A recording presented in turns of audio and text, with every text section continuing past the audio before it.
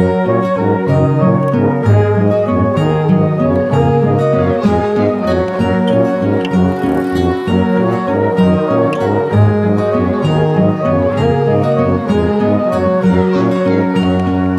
and my friend walk into a bar on a cool winter's evening underneath the stars, and we'll find somewhere close. Well, hello, everyone. You're in a very special Cool Room. It's episode 105 tonight. The numbers just keep on getting bigger and bigger, and we're joined by a huge number of people here in the Zoom room. I think we might be heading for a record. Not in the least bit surprising when you know that we tonight are having an online Zoom room Meet the Brewers with Weihenstephan live from Germany. It's a huge honour for us here in Melbourne, Australia, to have these guys on the show. Last year when they were on, it was an awesome night, and I've no doubt that this week is going to be just as good again. If you haven't already grabbed yourself a tasting pack from our Shopify, please look up the Cool Room Podcast Shopify, and there should be some Weihenstephan there for a little while to come, because I wanted to make sure we weren't going to run out of supplies. So jump on there and grab some of that. Be part of the rest of the Oktoberfest week in the Cool Room, and make sure that you like our Instagram and Facebook pages so that you can stay up to date with all of the other fun and hijinks that we have coming up in future weeks and months. I could go on about all of those events, but I'm not going to. I'm going to introduce my good friend, Herr Travis Bristos. That's about as much German as I know, mate. How are you tonight? Hello, David. I am well. We are about to kick things off with the guys in Germany. I feel like this one is going to go for a while, and I'll end up having to edit into 2 episodes rather than 1 episode. It's got those feels, doesn't it? It does. It most certainly has one of those feels. And you can tell when that's in the offing when Warren Wu has already joined us. That's a sure sign. Yes, as well as the many others in the Zoom room. It's awesome to see all the faces. We are going to kick things off with the guys from Weihenstephan and get drinking some beer. Ripper.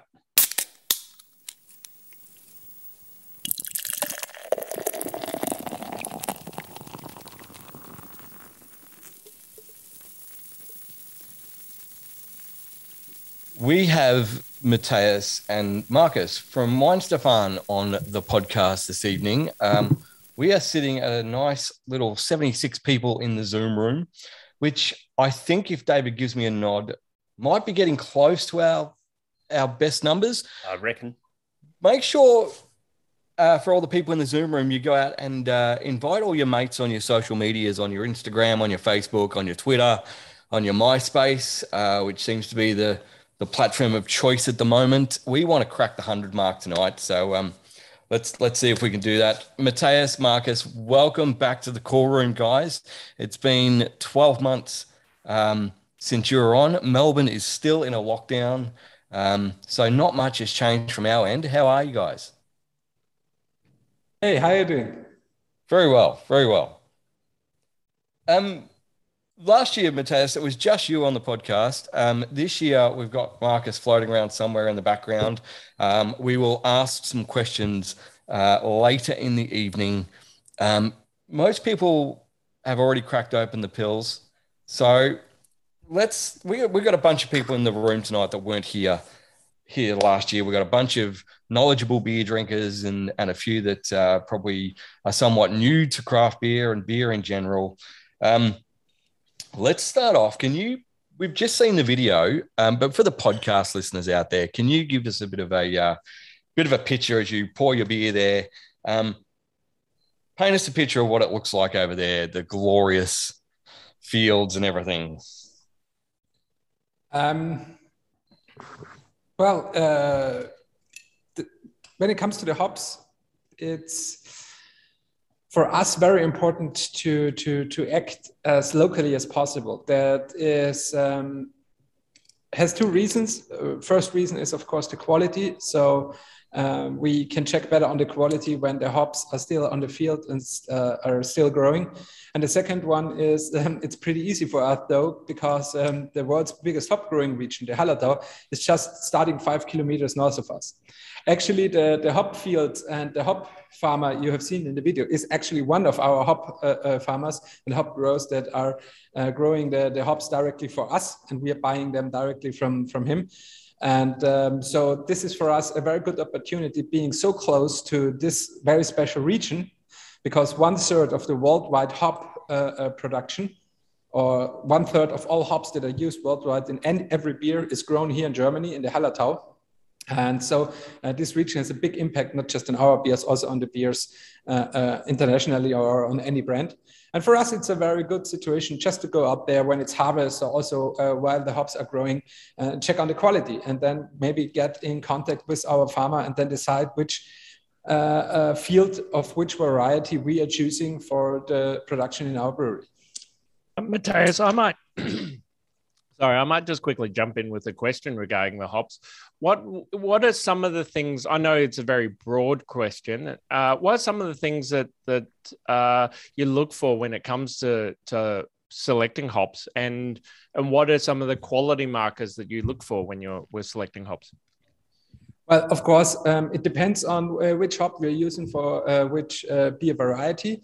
So we're using some kind of different varieties for our lager beers than for our wheat beers. And also when it comes to wheat beers, the hop flavor is basically very, very low in there. So wheat beers, which are 75% of our beer production, actually are very low on hops and not very intense in hop bitterness and hop flavor.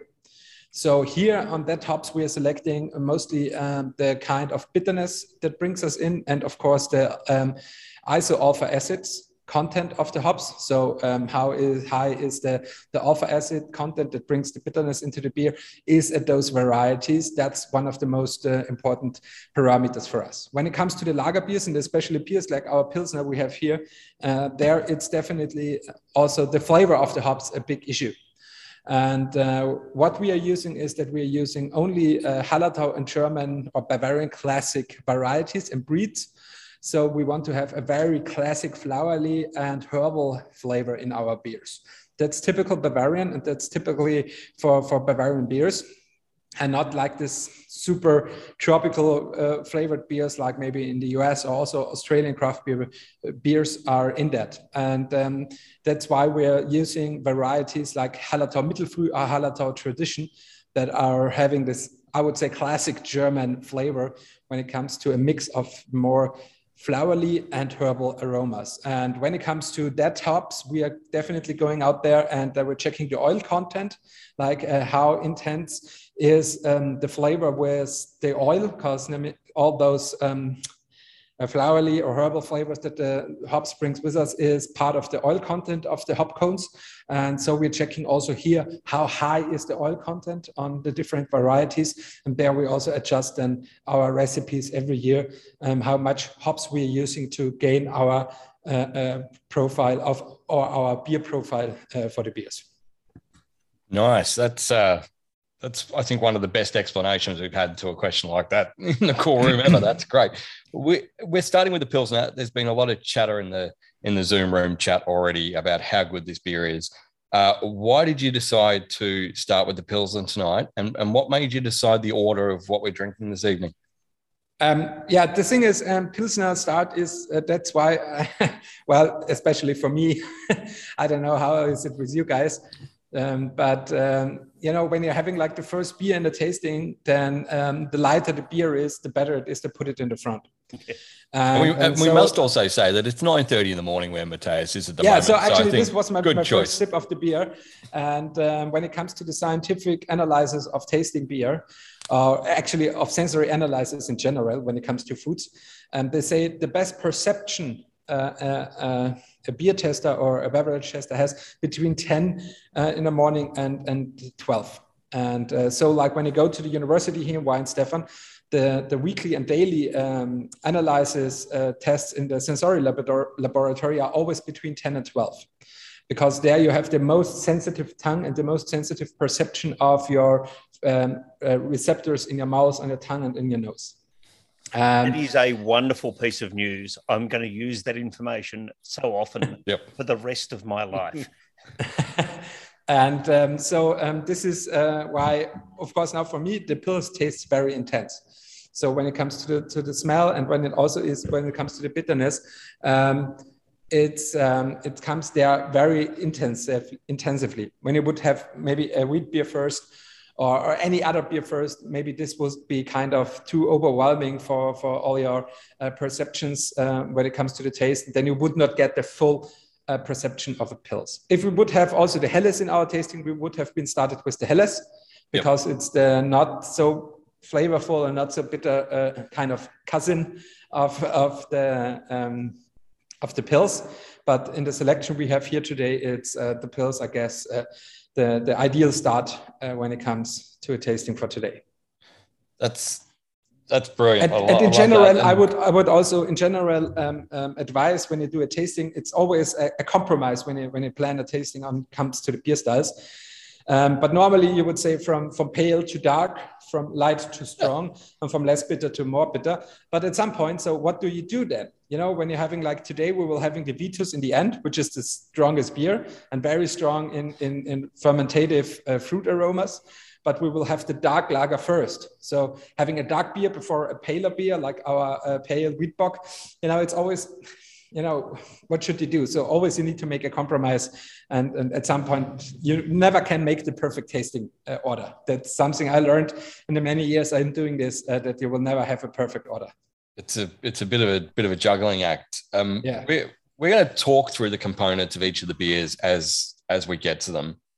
But in relation to the pills that everyone's drinking at the moment, can we perhaps talk about the grain in this beer and how important that is and what flavors it contributes with? So our Pils is a classic Bavarian Pils. So Pilsners do have different style interpretations. There you have the Bohemian Pilsners. We have Bavarian Pilsners. You will have also German or North German style Pilsners. American Pilsners, international Pilsners. So when it comes to Pils, there are different interpretations. Here in Germany, we have kind of two main interpretations when it comes to Pils beers. Those are the German, or as we in Bavaria call it, the North German Pilsners, that are very low in hop flavor, but very intense in bitterness. So they seem to be very bitter and very intense in that, but not so much in a flowery or blooming or herbal flavor when you smell it. When it comes to Bavarian Pilsners, they will not be that on the bitter side, but more on the flowery side. And so the Bavarian Pilsner will have a slightly bigger malt body, when you will say it like that, like a North German Pilsner. They are very lean, they are very light. The German or the Bavarian Pilsners are a little bit bigger on the malt body. And also the Bavarians will have more flavor. And this is a more traditional background. Because when the big Pils breweries in North Germany became famous and also very big, and close to the sea, they could also export their beers. They have another flavor profile because they have the ability to get to other hops, like UK hops, or also hops that were grown in North Germany. And this were more varieties like that are very, very bitter. And so they brought in a very bitter Pilsner. When it comes to the Bavarian Pilsners, to the close Hallertau region, we have here, the Bavarian brewers were always able to get very flavorful Pilsners, and so they are flavorful hops, and so they made the Pilsners more on the flavorful side than on the bitter side, because here we don't have that high alpha varieties when it comes to the hops in the old days. And that's how this became a thing. Also, the different interpretations of Pils are that the intensity of the bitterness. So that there are different views on that when it comes to the intensity of the bitterness. We have today international Pilsners or beers that interpret themselves as a Pilsner that have not even 20 bitter units anymore. And then we have like North German Pilsners that had 40 to 45 bitter units. So how much bitter has to be a Pilsner? And when I started here in Weihenstephan Brewing Sense, there was this common thing that you say, there can't be a Pilsner below 30 IBUs. So it's not a law or a legal thing. It's more as I would say cultural interpretation that the pills needs to have at least 30 bitter units. This is now out to everyone how he likes or she likes their pilsners. But on the other end, I think that the 30 bitter units or more is a good parameter, because I would say if you not have a very, very lean and light body, under 30 IBUs, you would not get that iconic bitter taste in the end of the drinking that would make a pils a pils. But that's just my opinion. In that there are, of course, different opinions out there on that. When it comes to our beer, we only use light barley malt, so Pilsner malt. We do have 3 different hop varieties in our beer. We use the Hallertau Hercules, which is a bitter hop variety, which has a high alpha acid content. And then the Hallertau Tradition and the Hallertau Mittelfrüh, 2 hop varieties that are very flowerful, especially the Hallertau Tradition is a more flowery, blooming hop flavor. And the Hallertau Mittelfrüh has more a herbal flavor. And so those both combined in the end of the boiling process will give you a very nice, typical hop flavor when it comes to a Bavarian style Pilsen. May I ask a question before you move away from that slide, which is, well, either way, the glass that you showed there, yes, and there's very different glasses for the different beers that we're going to be talking about tonight. Why? I've only got 1 or 2 glasses I'm going to use tonight, so that's what I'm using for the first couple. But again, for newer people to craft beers and enjoying beers like this, why have different kinds of glassware? Why would you choose to drink one beer out of a glass rather than a different glass? The thing about glasses is that the background of different glass and designs or how they look like is, I would say, mostly a cultural, traditional thing. On the underside, or the other side also has an interesting background. When it comes to a Pilsner glass, we always recommend having a very thin glass wall, so that the glass is very thin. And also here in the end, or the top of the glass, the top ring of the glass should be very thin. Because how, and also a very narrow opening of the glass. Why? Because how thin the glass wall and the opening is, that is the background how, when you drink the glass, in which speed and in which angle the beer flows into your mouth and also hits your tongue. And that, especially the speed, makes a lot of it how you will perceive the beer and how you will taste it. When you have now, for an example, 1 liter Stein for a Fest beer or a Helles, there you have a different angle that you can put up, because the opening of the glass is much wider. So you can be much steeper when you drink it, because when you go to beer tents, you will see that a lot of the people are doing this. And so it's a much higher speed, and the beer is getting like a thunderstorm into your mouth. And then there's a lot of moving. The beer is very fast in speed. And so the CO2 is getting out of the beer fast, and you have another perception. If you would sip it in a very delicate fine glass like this with a narrow opening, and then you're just doing this sip. I hope I could explain it very good now for English. I'm better when it's in German.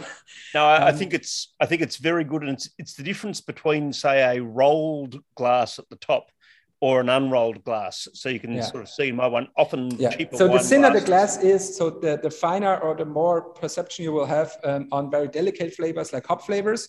And the thicker, like here, or the wider, like here, the more it's like a volume drinking. And so the less you will, I would say, perceive. We do have here from a German glass manufacturer, the so-called Tiku glasses that are designed beer glasses. And you will also see here, there's a special angle. This should also kind of regulate how the beer flows into your mouth. Yeah. And so I always say, when you're having when you don't have specific glasses like this, I always say use wine glasses. White wine glasses, they are also a very thin glass wall. So they have also very fine, and they can smell very good.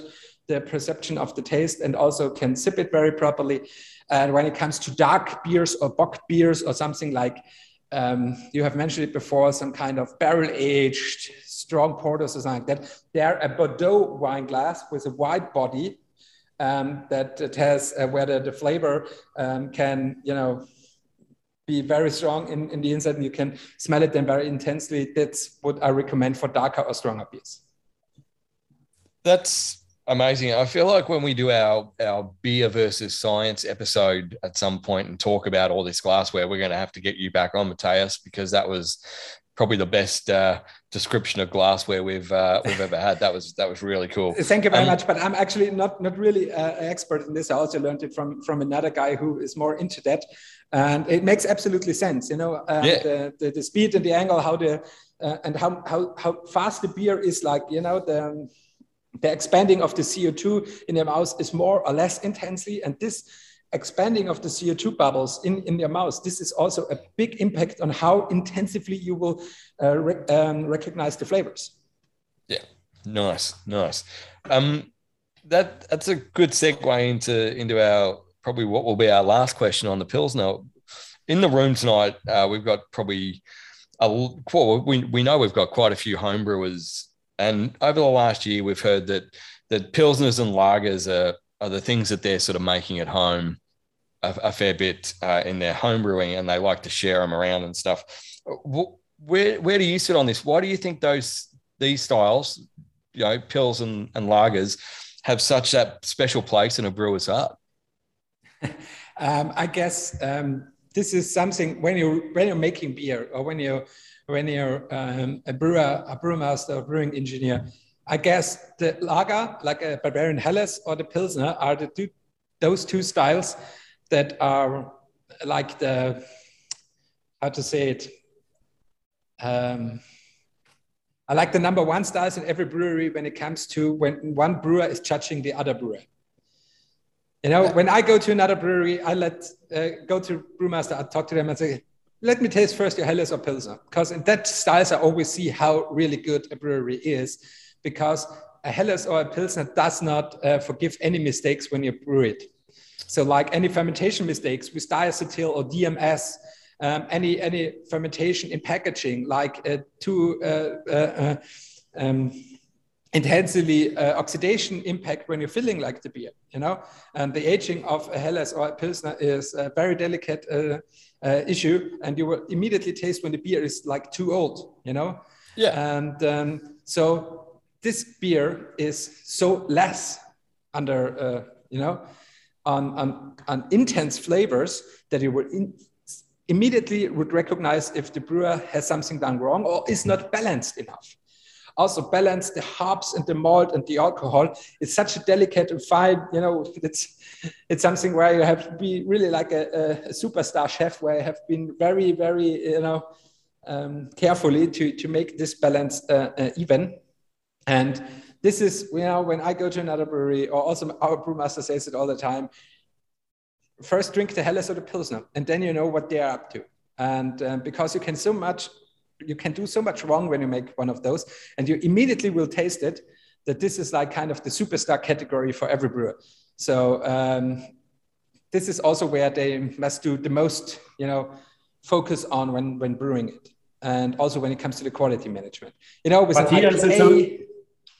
Matthias, it's a little bit like going into a German restaurant, and when you order a Wiener Schnitzel and this is good, then you can expect that the rest of the menu, even the more fancy stuff, is good as well. Doing the basics right, doing the basics really good, then you can do everything. Yeah, perhaps a little bit like an omelette. It seems like a basic style, but it actually isn't, because it's so hard to make, Right. And with a dry hop beer or an IPA or a dark beer or a bock, you can always hide something when you're not in balance. Dry hop it a little bit more, or add more hops, or make it more fruity, or make it more strong. You can hide unbalances or some mistakes. And this is something I also had here in Germany once, where on a craft beer festival, a young craft beer brewing crew, poured their beer, and it has it was a lager, and it has some diacetyl. It was a little bit. It was very strongly, and the people were like, yeah, it does not fit so well. And then a friend of mine, I went with him. He's also a brewer here from Weihenstephan, and he said to the dude, hey, when you want to sell it and pack it in a bottle, name it Bohemian style Pilsner, then it works. And seriously, 1 month later on the market, they had it as Bohemian style lager. And then, okay, then it fits the style. So sometimes also interpretation helps a little bit. Yeah, but this is why a Helles or a Pils is such a hard to make beer, but also is when you come to a brewery, this is always what we do. This is our Helles, this is our Pils, this is our fest beer. It's some kind of where you're proud of when you're good in that. We're going to move on to the fest beer in a second. That other voice we heard just before was our second guest for this evening, Marcus. Now's probably a good time for to get a bit of an introduction on your role within the brewery. Give Matthias a bit of time to finish his now 10:30 a.m. beer, I guess. And I thought maybe Matthias could introduce Marcus. That is a great idea, David. And we'll see what the relationship is like from there. Just to put you on the spot. The first time in a year and a half I've heard you lost for words, my friend. Well, how to introduce your boss in, open mic meeting like this, and also when it gets recorded and it gets into the internet, how to do that properly. Well, I would say Marcus Englert is one of the most enthusiastic guys when it comes to beer, and for not being a brewer. I haven't seen a non-brewer like him being so enthusiastic about beer and also being so into the brand like Weihenstephan, like he did. Or he is. And this is something what makes a guy for me who works for him. And there's also like, my job is actually to go out there and talk about beer. And he's like always my first recipient. He's the guy I train my presentations with. And when I'm like, and Marcus is the guy who said, yeah, this is great, do it like that way, then I'm pretty sure this will work also with the audience, because he's like that super enthusiastic guy about beer. And he's always so interested in what I'm doing that it's actually a privilege to work, not in a brewery like that, but that's rich history and the world's oldest brewery and one of the #1 breweries in the world you would work for when you're a brewer. But also being in a team like that with a boss that is like that, like pro what you're doing, then that's a really great thing. And when it comes to the operative stuff, well, Marcus is vice president of the brewery here in Weihenstephan. He is more than 22 years, something like that, in the brewery, and also the head of the export department ever since. And also the numbers showing very well. So like 2/3 of our whole volume we're producing are exported. So Marcus and the team around him is responsible for about 65% of the volume that is sold in the brewery.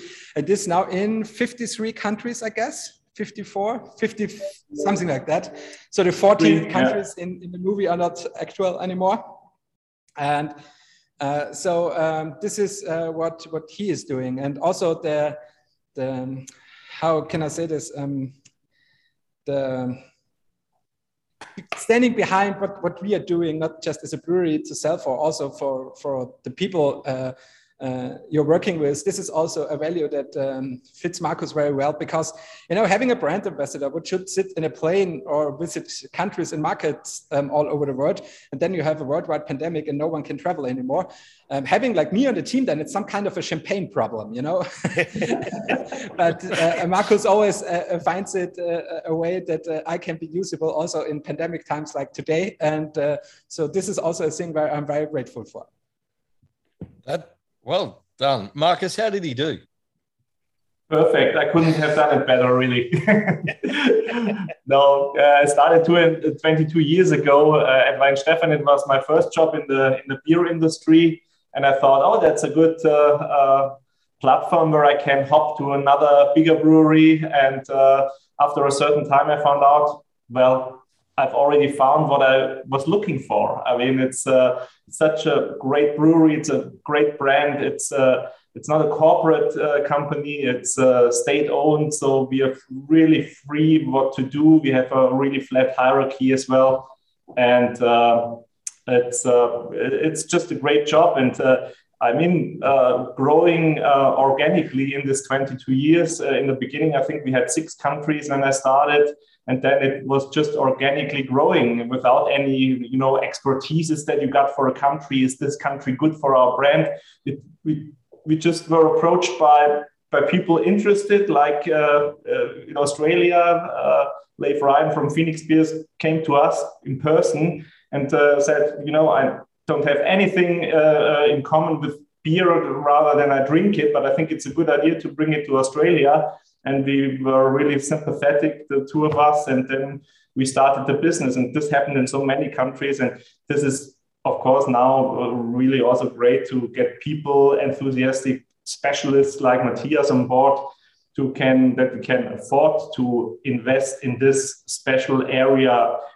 What we are, Weihenstephan, we are not having the big marketing bucks, but we invest in people, in human beings who are spreading the word, like the apostles with Jesus. I know I'm going too far now, but I think that's. But I think that's the way what we do it, and where we want to stay as well. And thank you for having me in this really great group. I miss all Australians and traveling to Australia. Good at least to seeing some on the screen. That's amazing. And you're very much welcome. It's great to have you with us tonight as well. Someone in the Zoom room just asked if you could give us all jobs and we can all fly to Germany and work for you guys. So we might talk about that later on, because most of us here really want to get out of Melbourne at the moment. It's still in lockdown, so tricky place to be. On that, now's a good time. I know we've spoken about the pills for a long time. Most people have probably finished it already. I know I have. We're going to move on to the Fest beer, and Mr. Warren Wu is going to lead us on that one. I'm going to duck around the corner from where I'm sitting and get mine out of the fridge, because for some reason I didn't do that before. Warren, hi. We should kick things off in the Fest beer. Just keep in mind for people in the Zoom room to keep getting your questions in. We are noticing them, and we will definitely get to them as the night goes on. And hopefully at the end of the night, we'll have a couple of slots open where you guys can unmute yourself and ask questions as well. Fest beer, Warren, over to you. Yeah. Before we get on the Festsphere, I'm really excited to get on the Festsphere. But while we got Marcus there, there's been a couple of questions in the chat from the audience, which I think you'd be really good at answering. The first one comes from David, and it is with all the changes to technology, trends, hops, growing seasons, demand surges, etc. How do you maintain the flavor profile and the quality of the beer batch to batch and year to year? I think that's a really good question, and particularly the technology bit where Weihenstephan's a kind of the center of German brewing technology. If you could enlighten us on that, Marcus, that would be great. I think I don't want to interfere into Matthias's main subject. I think this is really something what Matthias can answer better than I can, because he's more the one in technology and. That's a great idea, Marcus. So we'll leave that one to him. But a question that is kind of close to my heart, and Fergus asked this, and it's mainly because I'm a bit of a commie. When you mention state-owned, what do you mean by state-owned when it comes to Weihenstephan? So the Bavarian state is the owner of the Weihenstephan brewery. This is quite, I wouldn't say unique, but there are only 3 state-owned breweries in Germany, which is Hofbräu Munich, which is also owned by the Bavarian state, by the Ministry of Finance. Weihenstephan, owned by the Bavarian state, but under the command of the Ministry of Science and Culture, because with the connection with the university and the brewing school, that's more the science and cultural prospect. And then we have another brewery in Baden-Württemberg. Stuttgart is the capital in the southwest of Germany. That's a Rothaus, which is also owned by the state of Baden-Württemberg. So these are 3 state-owned breweries, and this means we are not corporate. We are not for sale because we are the Bavarian state called us the gem of their state-owned entities. There are around 63 state-owned entities, from banks to different other entities, but only 2 breweries in Bavaria. I might quickly cut in there if I might, Warren. Yeah, of course. The Lord Mayor of Melbourne moved houses a couple of weeks ago, and my housewarming gift to her was one of our tasting packs tonight. And I've raised with her the prospect that the City of Melbourne might start to acquire breweries in the City of Melbourne. So I want to flag that with our listeners first and foremost. But one quick question while we've got you on the line, and before Warren asks his next question, which I can see he'd like to do. Very quickly, when you consider a new country that you might export to, how important is it to you that they will maintain the standards and serve the beer in the way that you'd like to see it served? Because we know in Australia, there's some quite stringent ways that your beer moves around so that it's not out of date. It's always presented in the right way. I presume you just wouldn't let any importer in any country bring your beer in and start to sell it however they wanted. You know, you can feel that right from the beginning when someone is approaching you and how he's approaching you. If he comes and says, you know, we will sell 100 containers in the first year, which is totally unreasonable, then you already know these people cannot represent your brand and your beer and your product in the right way. This is always the first when people come and say, you know, we have that plan that we want to start small and then grow step by step by introducing it to the people, doing beer tastings, of course, having the right facilities for storing it in the right place and dark and cool place, then having it in the sun by 40 degrees centigrade for an entire week. You can feel all this, but of course, it's very important to us. And with Matthias on board, or we have also now a person who is training the sales reps and the representatives of the future importers that we can provide that. So it's very important for us, quality and of course supply chain, that everything is done well. Okay, so I'm going to bring us back to the beer, and I will ask Matthias the question about technology and Weihenstephan later. But yeah, Matthias, with the Fest beer, which is equally as delicious as the Pilsner. So to a lot of people, they're very similar in styles, and they're very similar styles of beer. What's the difference between the Fest beer, the Helles Lager, and the Pilsner? What are some of the key differences which we should be able to taste and in the production? They're all pale lagers actually. So this not wondering, but the interpretation of them are pretty different. So the Pilsner should be very lean in the malt body and also very around about 5% ABV, so not too high in alcohol. And should be more on the flowery, smelly side, so more like like flowers and herbs or herbal notes. But then when you're drinking it, there should be a recognizable bitterness on the throat, and when you're drinking the beer. When it comes to the Helles, the body can be the malt body a little bit more palate, more grainy. But actually not a real bitterness, just a bitterness that is kind of balancing the sweetness of the malt body. And also the smell should be more like bread or grains or malt. And when it comes to the Fest beer, you're having just a Helles on steroids. Yeah, it's just like, you know, the the bigger brother, who's going to the gym every day. Yeah, it has more body, it has more malt flavors, it had more of the hoppiness, so more bitterness, but also with the same balance as a Helles. So we interpreting a fest beer like just a Helles to celebrate. So you're having more of everything, but in the same balance with the original Helles, and then just for having it very, very drinkable. In the old days, fest beers or Oktoberfest beers were more kind of a Märzen style beer. They were darker, they were with more caramel taste, they were also a little bit more bitter and intenser and below 6% alcohol.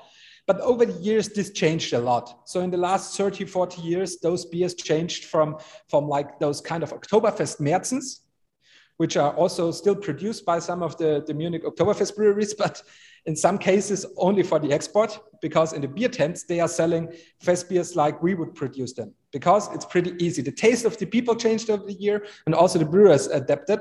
And so the people don't want that caramelic thick beers anymore in the beer tents, because you drink maybe 2 or 3 liters and then you're like, it's a little bit too intense, too sweety, too much. Yeah. Mm-hmm. Keeping the beers very high and fermented, kind of dry in the end, but still with 5.8 to 6.2% of alcohol, you can make them drink easier 1 or 2 liters more. And that's what's actually a brewery wants, to sell their beer. And so that's why in the beer tents, this kind of changed a little bit. And also our fest beer is also that kind of a stronger Helles.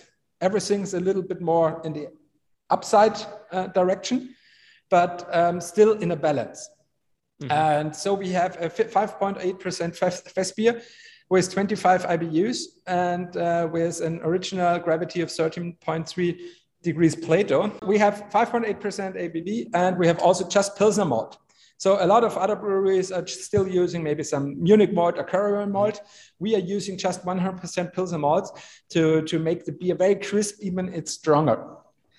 And so this makes fun, because you can go basically the whole day to the beer tent, still having your beers, and not getting like too overwhelmed and too overloaded at some point.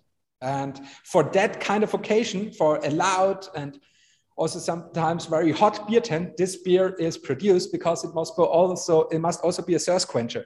Mm-hmm. Because like the Freising Volksfest, you're having a beer tent with 6,000 to 7,000 people there. People are standing on the benches, dancing and having fun or whatever. A beer which is like too thick, too sweet, too malty, or too bitter is not working on their thirst anymore. And this is also something you need to do, Mm-hmm. And so it's from the demand a very, very difficult to produce beer. It should be something special for a seasonal, but it should be also something very drinkable. And I think we had our job well done. And also every year it's very interesting, because it's the first seasonal of the year, how it will be doing this year. So that's the thing. And a very big thing for fest beers is also a long cold maturation. Mm-hmm. So because getting a dry ending that it's still very drinkable with such a high gravity, you need to let the beer mature at 0 degrees Celsius very long, at least 6, better 8 weeks. Wow. So that you're having that kind of crispy taste at that high alcohol and gravity. Ross in the with room asks an interesting question that relates back to the fact that this is a seasonal. How much do you produce every year? Like how many liters? Oh, Markus? I don't know. Yeah, that's all right. It's like it'd be interesting, but it's not a world-ending question. Let's move on. Of the fest beer, I would say 15,000 hectoliters max. Ooh.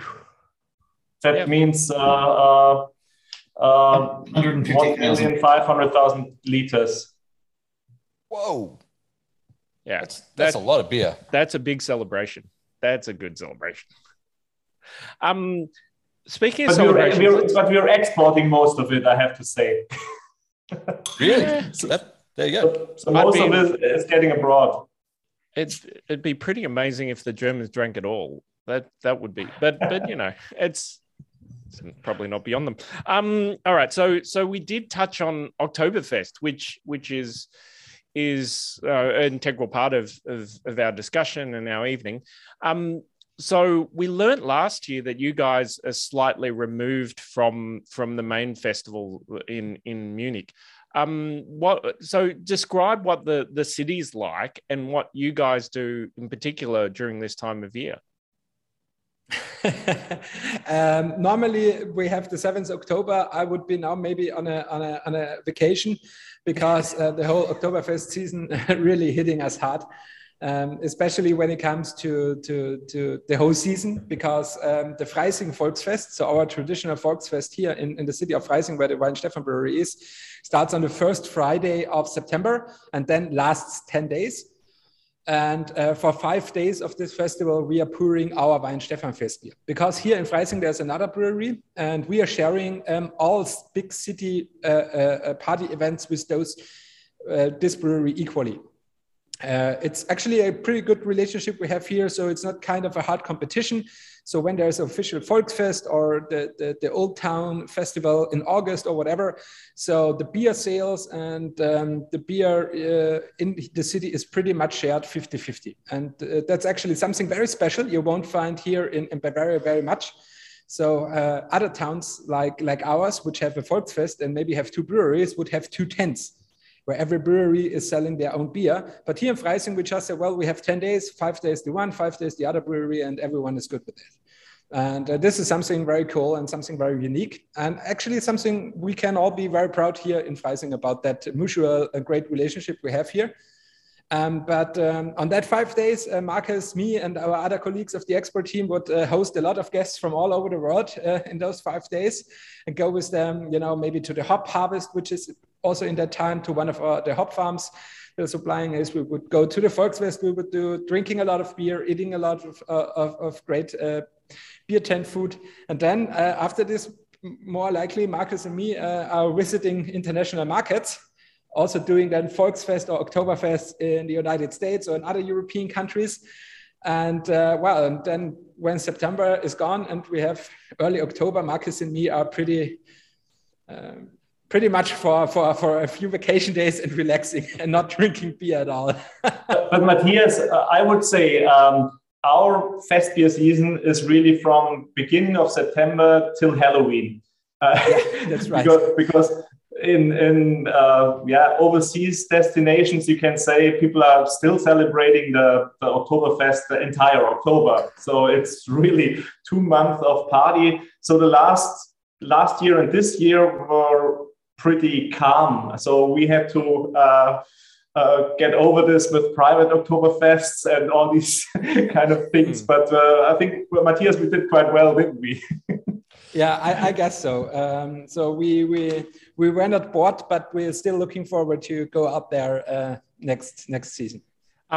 So has there been, both these seasons have been down from what you normally do. Has this season, have you felt like it's growing? Have you felt like there's a difference between this year and last year when we spoke to you? A little bit, because Europe is more open. There were small parties, small festivals, not the big ones like Volksfest, Oktoberfest, but smaller occasions, more kind of outdoor Oktoberfests without tents. So a little bit is more going on, but not like it used to be. And so we are really looking forward of next season, because even I would never expect to say this, but I'm really missing that smell of stale fat beer. food, sweating people, spilled beer, loud people fall singing, and I'm really missing it. But I think, Matthias, to say the desire is definitely you can really grab it with your hands. The people want to be back in Oktoberfest and Oktoberfests and want to get that spirit again. Because as much as also we say, oh my God, now we get this 2 months of a lot of visitors, less sleep, a lot of alcohol. When you're in it, it's just wonderful, and when it's the end of October again, you think, oh my God, it's already over. Do you guys see a time, I mean, you know, it's been 2 years now. Do you guys see a time when we roll around to October next year that it's back to somewhat normal? Yeah. What's the vibe like over we are there? expecting it that way. Yes. Yes. Yeah. So Because you cannot do Oktoberfest half speed. You have to do it full speed. I think otherwise it doesn't make sense. Like with, Oktoberfest with social distancing will not work. After the second liter, nobody takes care of any, social distancing, wearing a mask or whatever. So this does not work. So we all try to get rid of this and getting over COVID, and then let's have a great beer tent celebration next year. Awesome. Good way to think about it. I think it's a great way to think about it. Let's wheel it back around to, I think it was David's question from earlier regarding technology. Tell us about how technology is used in the brewery, given that it is connected to the university. It's a part of the state science department. Can you give us some insight into how you keep that consistency throughout the changes and variations that have occurred, particularly over the last couple of years? There are actually 2 points how to get that done. But this is not just for us, this is basically for every brewery, and every brewer faces that challenges. 2 of the 4 raw materials you're using are changing every year. You have a different grain harvest, you have a different hop harvest. So maybe you're using the same varieties, especially in hops, but do the weather conditions, do the soil, or where do you get the hops from, the oil content and the alpha acids can change.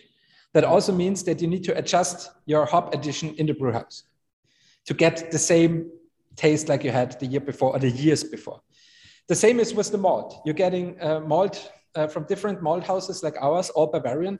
You're getting barley and wheat malts from different regions of Bavaria that are grown in different weather conditions, that are grown in different soil conditions. And so also the protein content and so on of the parameters of the malt and the grains are changing also every year.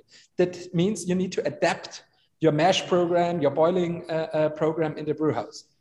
And that just also means that you not to adapt it every year. That can mean that also you adapt it every few months. And that's why raw material checkup is so important. Every day when we're getting a malt delivery, or when we're getting once a year our hop delivery, which we put then in the cool house, we take all raw material samples and let it analyze at the laboratories of the university. There we get back the analysis. And so our quality manager, Sina, she is also a Weihenstephan studied brew engineer. She's our quality management head.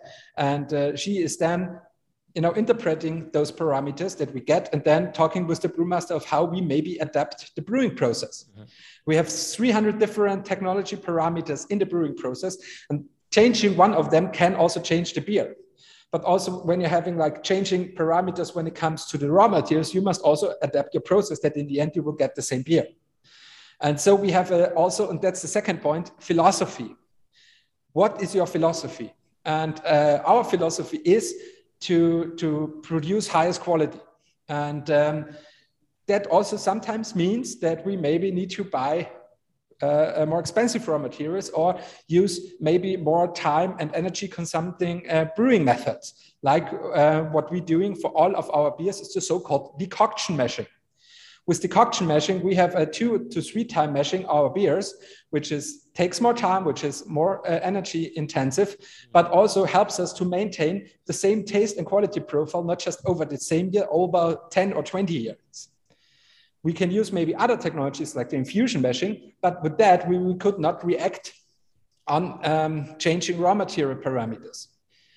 That would maybe make us more efficient when it comes to energy and time, and maybe we could make more beer, and maybe we could, also earn more money because we are having more efficient energy consumption, whatever. But in the end, it would inflect on the taste of our beer and also on the stability of our quality.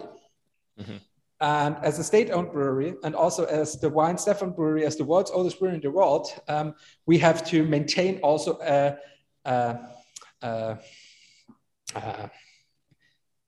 a reputation. We stand for something. We stand for the beers of Bavaria because we're state-owned and we're Bavarian state breweries. So we're kind of some kind of flagship for Bavaria, for that state in the world, for that part of the world that is most famous for beer. You know, when it comes to Germany or especially to Bavaria, everyone says beer. And then maybe what was this poll, Marcus, one day? So the three most important or most known things about Germany: beer, Angela Merkel, and Mercedes-Benz or BMW or something like that, you know? So football, I think. Football, soccer. Yeah, FC Bayern. Yeah, soccer, FC Bayern. You know, we are bigger than Angela Merkel and Mercedes-Benz and FC Bayern together. And this is something very, very important as a brewer. You know, we have to keep that reputation high of not just good Bavarian beer, but also of the world's oldest brewery. We stand for classic Bavarian beer styles in the highest possible quality. And that means that sometimes we go the extra mile or take the longer mashing process or take the longer fermentation, or that all our beers, lager beers, are matured for at least 30 days at 0 degrees Celsius, period. Of course, in summer, when there is a demand of the national and international market, hey, we need more Helles, we need more Pilsner, come on. Of course, we could shorten after 2 weeks of maturation and say, yeah, okay, nobody will get it. Let's fill the beer and send it out. You can't do that when money is the most interesting thing for you. But this is something that don't happens in our brewery, which I was not expecting. And when I started working here, this was like one of the most things that made me as a brewer proud, that the brewmaster say, no, that's the thing. We are Weihenstephan. Under 30 days, no lager beer gets out there. And Tobias, our brewmaster, once said it very well. There's a reason why a lager beer is called lager beer. You need to lager it. And that's the wonderful thing what we are standing for. And that's the philosophy, Warren, behind how to maintain the quality, not just over the same year, but over many years, over decades. And Marcus, I guess you're now selling Weihenstephan beer for 22 years. I guess job done so far, right? It does say a lot. The fact that 22 years you've had that growth, but you've had the same quality mindset is quite, I think that's quite remarkable. I think that's really, I think that's quite brilliant. I'm gonna draw it to a personal note, Matthias. You with in terms of the Volksfest, and I have butchered that word. Thanks. So are there characters that you miss? Are there characters you want to see again? The normally at the festivals that you're dying to meet? Can you give us a couple of examples of people that you'd really love to catch up again when this goes back a little bit more normal? Actually, this is something. I guess this is for I don't know if you have something in Australia, but I'm pretty sure you have, like a state or county fair, of the region where you're living or in the town where you're living. You're having like this one weekend of festival or whatever important, party to the founding date of the city or whatever. And this is something also here in Bavaria and also where I come from in Austria. This is something very special. In Austria, it's not called Volksfest. In Austria, it's called Kirchtag or Kirchweih. And this is something where, people come back. It doesn't matter where they are, but people come back to the town because, visiting family and friends and also go to that festival. And this is what also makes the Volksfest in Freising so special here. I'm not a Freising origin. I moved here 17 years ago to study here at the university.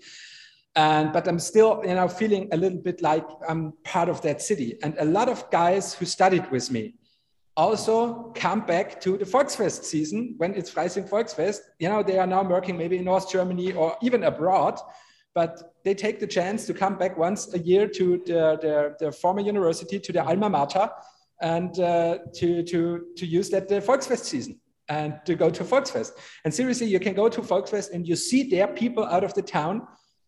You don't see the whole year. They are just living like 10 blocks away, but you don't see them the whole year. But at Volksfest, you're pretty sure he is there every of the 10 days. And this is something very cool. And I haven't seen guys here in Freising because there were no Volksfest for 2 years. So I haven't seen them for 2 years. Yep. But I'm pretty looking forward to do and see them next year.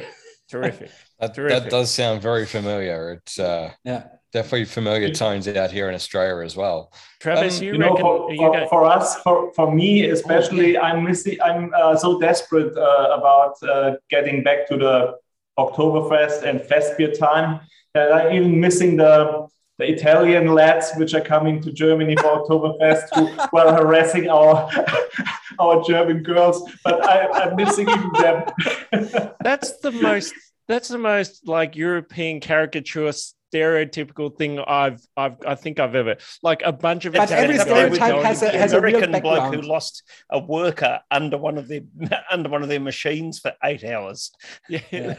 And it's very, very, even sometimes that annoys you, at the second weekend of Oktoberfest, all the Italians come to the Festa della Birra, and the crowds of them are Munich and shit-faced AF. And so Italians are very good in drinking wine, but not very talented in drinking beer. But it's now really, like Marcus said, it a little bit, we miss it a little. Yeah. It's like something, and sometimes even I would, in my younger days, when I was a little bit more drinking resistant than I'm today, when we studied here, and some brewing colleagues and me, we went to Oktoberfest from time to time, and we love to go there on the Italian weekend, on the so-called Italian weekend, because it was so easy to get a table. It was super crowded, but when you go to one of the ladies or one of the waiters and ask them, do you have a table? Well, there's a table full of Italians. Well, we are 8 brewers. And then he or she knows she can make money with us. So security, Italians gone, brewers in. So this was actually pretty comfortable. That's brilliant. I love it. It would have been hard to get an Australian table, though. Yeah, that's right. You can't move us. No. I don't know about everyone else, but I'm almost I think done we with need the a break. Festbier. David, do we want to move straight into the hef, or do we want to take? Because I'm conscious of how much time we have and how generous the guys. Yeah, that's very true. So, guys, we're going to move into the hef. Hopefully, everyone's got that into their glasses. David, do you want to lead us on this one? Thank you. And look, again, a huge thank you to both Matthias and Marcus for joining us tonight, for sharing so much time. And I've got to say that every time I just lift the lid on this beer, take the cap off, I have memories flooding back. And we're going to talk a little bit about memories and places that people have drunk beer, and that just looks fantastic under the light. Do you have a special light there, Matthias? Can you tell us, how have you set up that room? Do you have a special light for when you're standing there, just to show off the colour of that beer? A special light? Yeah, it looked fantastic. You must have a... Oh, no, it's just the lighting here in our museum. So, but yeah, that's why we choose this spot to present a beer. It looks wonderful, and it looked like a glass of sunshine, didn't it?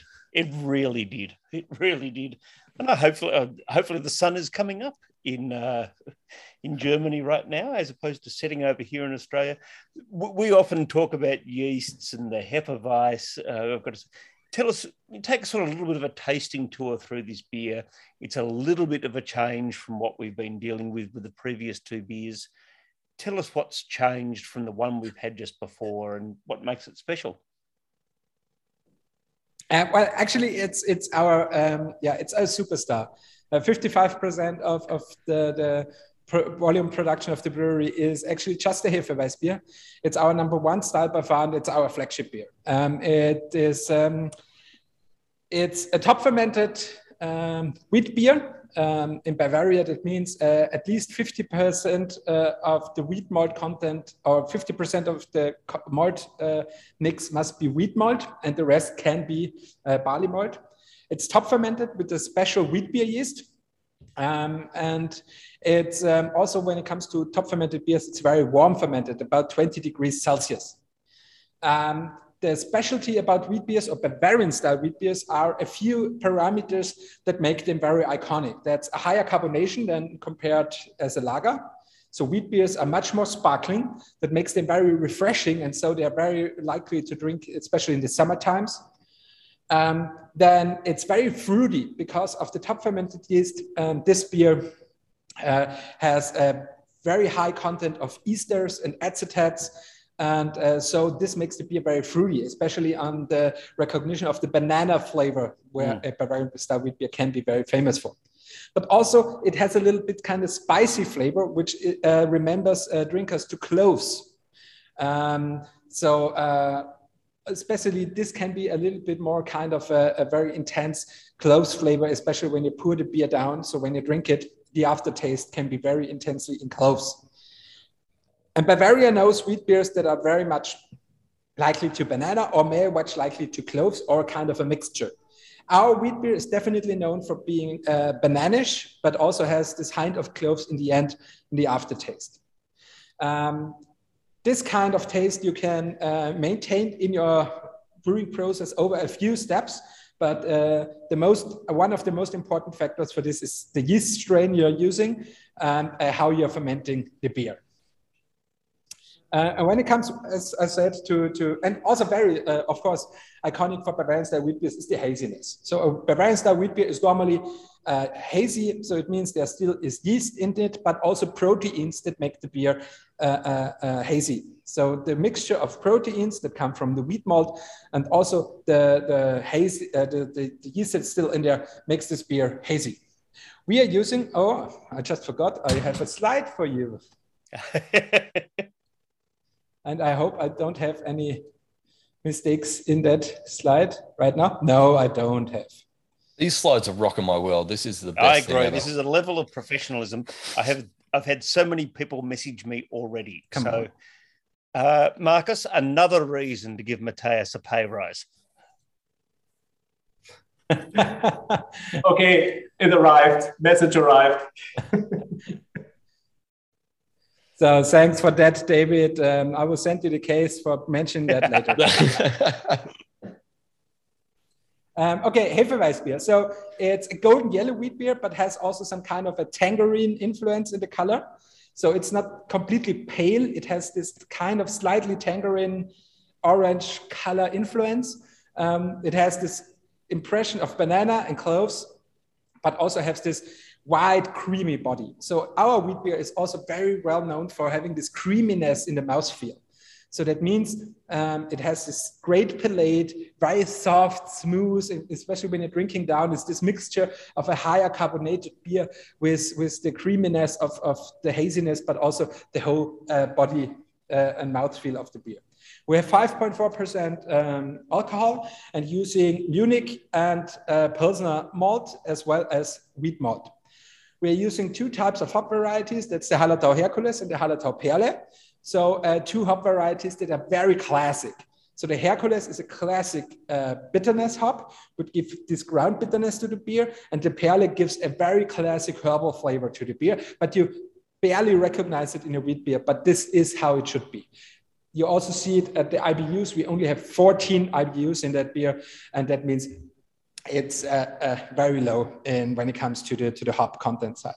I will just show you something how important not just the Hefeweißbier is for us in the brewery, because it's of our main style. It also defines a little bit the quality aspect of our brewery and what we are standing for and the reputation we have, but also the pressure then we have sometimes when it comes to producing the beer, because we have that pressure of the high expectation and that the people relate on a high quality and our great and iconic wheat beer taste.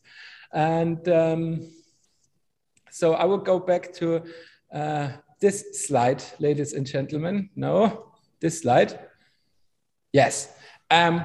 So it's great to win medals, like Australian Beer Awards. We're winning medal for medal, especially for our Crystal or also for our Hefeweißbier, World Beer Awards, World Beer Cup, Brussels Beer Challenge.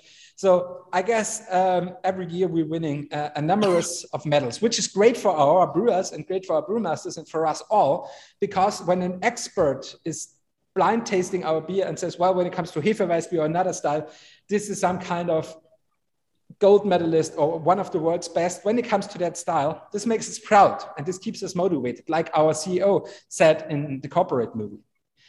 But it's also a little bit a compliment when, like, just a few people say, well, this is very good because we are experts. That's cool. Don't get me wrong. But what really cool is, and what really keeps us driven, is that when people go to a site like Rate Beer, Beer Advocate, or Untapped, and when it comes to the style of German Bavarian Hefeweiss beer, and then they say, hey, this is one of the best, I will rate you, and you get the highest votes from me.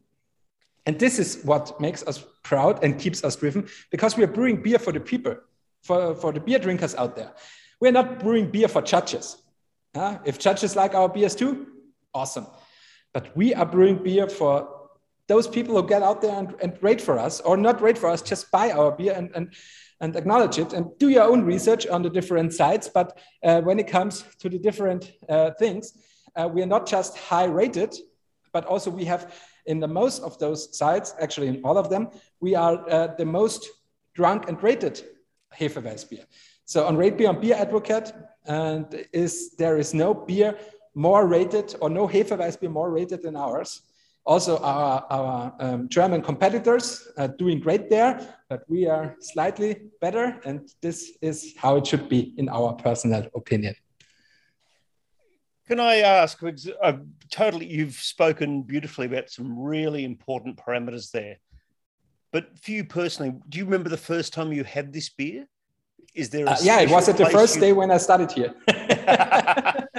Or is there a special, does it evoke a particular memory, or do you remember drinking with your friends perhaps one day this beer? Actually, when you study here brewing science in Weihenstephan, the whole campus and laboratories, lecture halls are all around the brewery, and so the beer is all present here. And the first day when you study here as a freshman, you come here and the older students pick you up for a campus tour and show where everything is, and then you go with them to today, because there are now so many of them, to a small beer tent.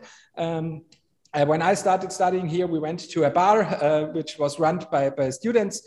And there we got free beer, which was free Weihenstephaner wheat beer, free Weihenstephaner Helles. We got white sausages and Leberkäse and pretzels.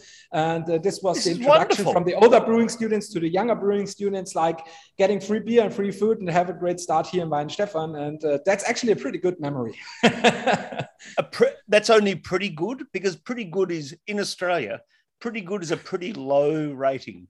That sounds to me like a wonderful introduction. Yeah, it was an okay day. No, it was actually pretty cool, because, when you're moving, I was moving from Austria to Germany. A lot of people are like the first time away from home, going to a new city, meeting completely strangers. But you all have in common that you came from all over Europe or from all over the world here to Weihenstephan to study brewing, because it's the best university for here. It's the hometown of the oldest brewery in the world. So it has a high reputation in the whole industry. And so this we all had in common. And then the older students welcomed us with free beer and free food, and just sit down, have some beer, relax. We are all friends here. And this was like the best way to get away with your, I don't know, anxiety or whatever you have when you're like moving to a new place or meeting strangers. Like two pints of beer later, it was like super relaxed. Even professors come to that event and sat down and welcomed the freshmen. And this was actually, one of the greatest memories you can have. And then the following years, I was one of the older students who did tours here for the young students who poured the beer or whatever, because when you get welcomed so nice, you will also want to do this for the others. You've been very generous with your time, and I want to sort of keep things moving along, believe me, but the link to the university is so important. I want to learn a little bit more, introduce some of our friends who are joining us for the first time to that real understanding of science that you guys have and new ideas. Can you talk a little bit about that? Because I think that for people who are looking at a label that says brewery established in 1040, they might think there's not been a new idea there for a long time. The opposite is true. Can you tell us a little bit about that, please? Yeah, this is actually one of our most important roles we have to fulfill as a role model enterprise for the Faculty for Brewing here at Technical University Munich in Weihenstephan. We are official partner of teaching and science of the brewing faculty of the brewing school here in Weihenstephan. And this can act in different phases or in different things. Like we partnering together on different science projects where we try to implement new technology or new ways of brewing in our brewery, or other way around, that the university can try out some new things here at the Weihenstephan brewery, because we're industry scaled brewery. On the other side, the university supports us in, that we can put our samples there, raw materials, beer, whatever, and get them analyzed in the labs of the university, or having our weekly tasting with the professors and the group of the sensorial analysis laboratory there. A very practical example is that I have done my bachelor thesis I wrote here in the brewery, because I've done some analyzing in the bottling transport in our filling plant, and there I did some analysis and wrote my bachelor thesis about it. Other example is that our CEO of the brewery, Mr. Schredler, or as I always call Professor Schredler, as he is a professor at the university, he is helping the class for economics in the brewing industry. So every brewing student who wants to pass and graduate here in Weihenstephan needs to pass his class.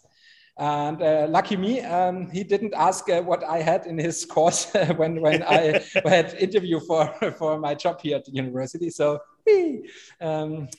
lucky enough. But those are so many ways where we're having a partnership and collaboration together with the science or also teaching. And this also connects so many graduates from the Weihenstephan Brewing School here to the university, because a few times in your study courses, you were in the brewery, or you not just have drunk the beer, you were sitting in the beer garden. The CEO of the brewery was one of your professors. You have done courses or practical classes in the brewery. And so after your 3 to 5 years, what you're studying here, if you graduate as bachelor or as master, you have so tight connections to this brewery that at some point, this will always be some kind of your brewery when you studied here. And last year, I have done also in October online tasting for students that started their study course here. They came all over Germany, all over Europe, and we handed out tasting packs of our beer. And I welcomed them with, it doesn't matter where you are from, or if you own a brewery, or if you want to become brewmaster in your hometown brewery, or where you came from. For this and for the next few years, and I guess forever, we are now your home brewery. Get used to it. We are now in your heart and in your head. And this is what makes this place so special. That must have been fantastic from their point of view. I couldn't think when I started studying in Melbourne, no one came to me and said, "I'm your home brewery. Please have some beer." Yeah, but that's the cool thing about here, if they like it or not. But we are now, because they're living here. And I guess that speaks to the tradition and the way that the city and the brewery and the community come together. It's a very special combination. It's very different. Absolutely. Too. I might just ask one more quick question, and then we might have our little break, if that's okay. We've just said 10,040. It's not that far away. Hopefully by then Australians will be allowed to travel overseas. Can we talk a little bit about, we asked last year, every year we're going to ask the same question. What are the plans for the 1,000-year anniversary? And tell us how that's evolving. There must be some thoughts already happening over there. Actually, to be honest, you can book tickets on I'm looking for the email address of my boss. No, please, on Marcus. The marketing department, please. Yeah. Seriously, we get every week we get emails from guys from all over the world asking that questions, or where they can book tickets or whatever. But no one did made up his mind so far yet. I guess the next, I guess, would say 10 years, nobody will think about it. Because then our actual CEO, Mr. Schredler, will go to retirement, and this job, organizing that and planning that, he will give in the hands of his follower on that position. So no one is thinking here about that. We keep us focused on brewing good beer. You sound like our football teams over here. We're not thinking about winning the premiership. We're just playing the next game. Yeah, we're planning for the next game. Nobody's talking about the championships. Yeah, when you're watching every weekend soccer Bundesliga here in Germany, you get so used to this. Say with many words, nothing. Like this football trainer bullshit talking. This is like having an interview for 20 minutes and the content of what he said is basically nothing. He said actually nothing. As a Liverpool fan, I've got to say that German managers are my favourite managers in the world. As a Chelsea fan, it's the same deal. Yeah, they're pretty good. As a Melbourne fan, we just want a premiership. Now, I think that's a fantastic little place before we go down the rabbit hole that we could go down. Why don't we have a little break here, my friends?